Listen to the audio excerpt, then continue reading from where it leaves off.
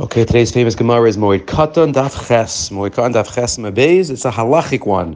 The Mishnah tells us that one is not allowed to get married on Yantif. Ein nosim nashin b'moed. Lo besulos, v'lo b'almanos, v'lo miyabmin. No yibum, no first marriage, no second marriage. But be'esha simcha hilo, because it's a simcha. And therefore it's a problem. So ask the Gemara, V'chi simcha hilo, my habi. What's the problem? What's the problem with getting married? Simcha hilo, so why do you're happy anyway on Yantif. So is simcha, Rashi says, V'chi simcha asura b'yantif.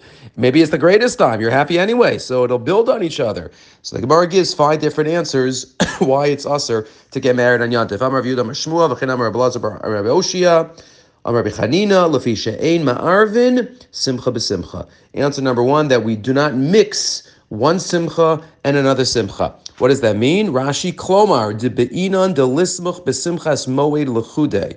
It's not just mixing simchas, but that the Yantif simcha has to be exclusive, Rashi says, and therefore any other type of simcha is not allowed. A ma'arvin simcha b'simcha.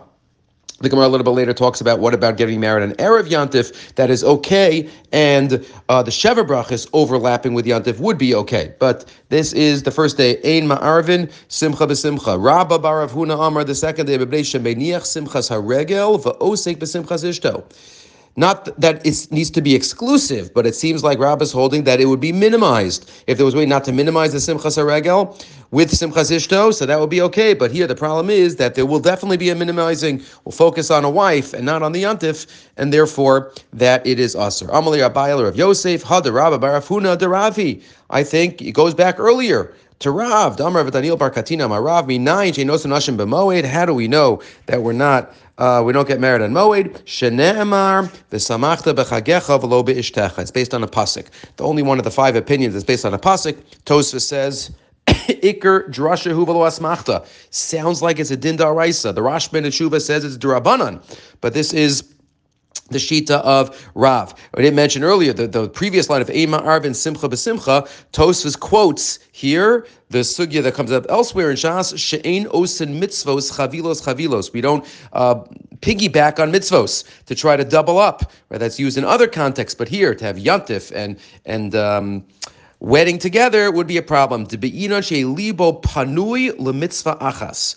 When we're doing a mitzvah, it should have our entire attention, not focused on anything else. V'chein simcha b'simcha yeh libo panui b'simcha. When the Torah demands a simcha, we have to try to focus on it in an unadulterated, exclusive way. Just that. So number 1 is a ma'arvin simcha b'simcha. Number 2, we can't minimize simchas haregel. Number 3, v'samachta b'chagecha v'lo be'ishtecha, which might be daraisa. Ula amar b'bnei hatorach. Ula says, you're going to be so busy with the wedding, you're not going to be able to be besimcha. Rashi, litrach, litzorach, nisuin, v'tircha b'moed aser. And what this parak is about in Moed Katan, that we can't have extra tircha on yantif that we don't need. And finally, Rabbi Yitzchak Nafcha Amar, b'bnei bittul peri v'rivya.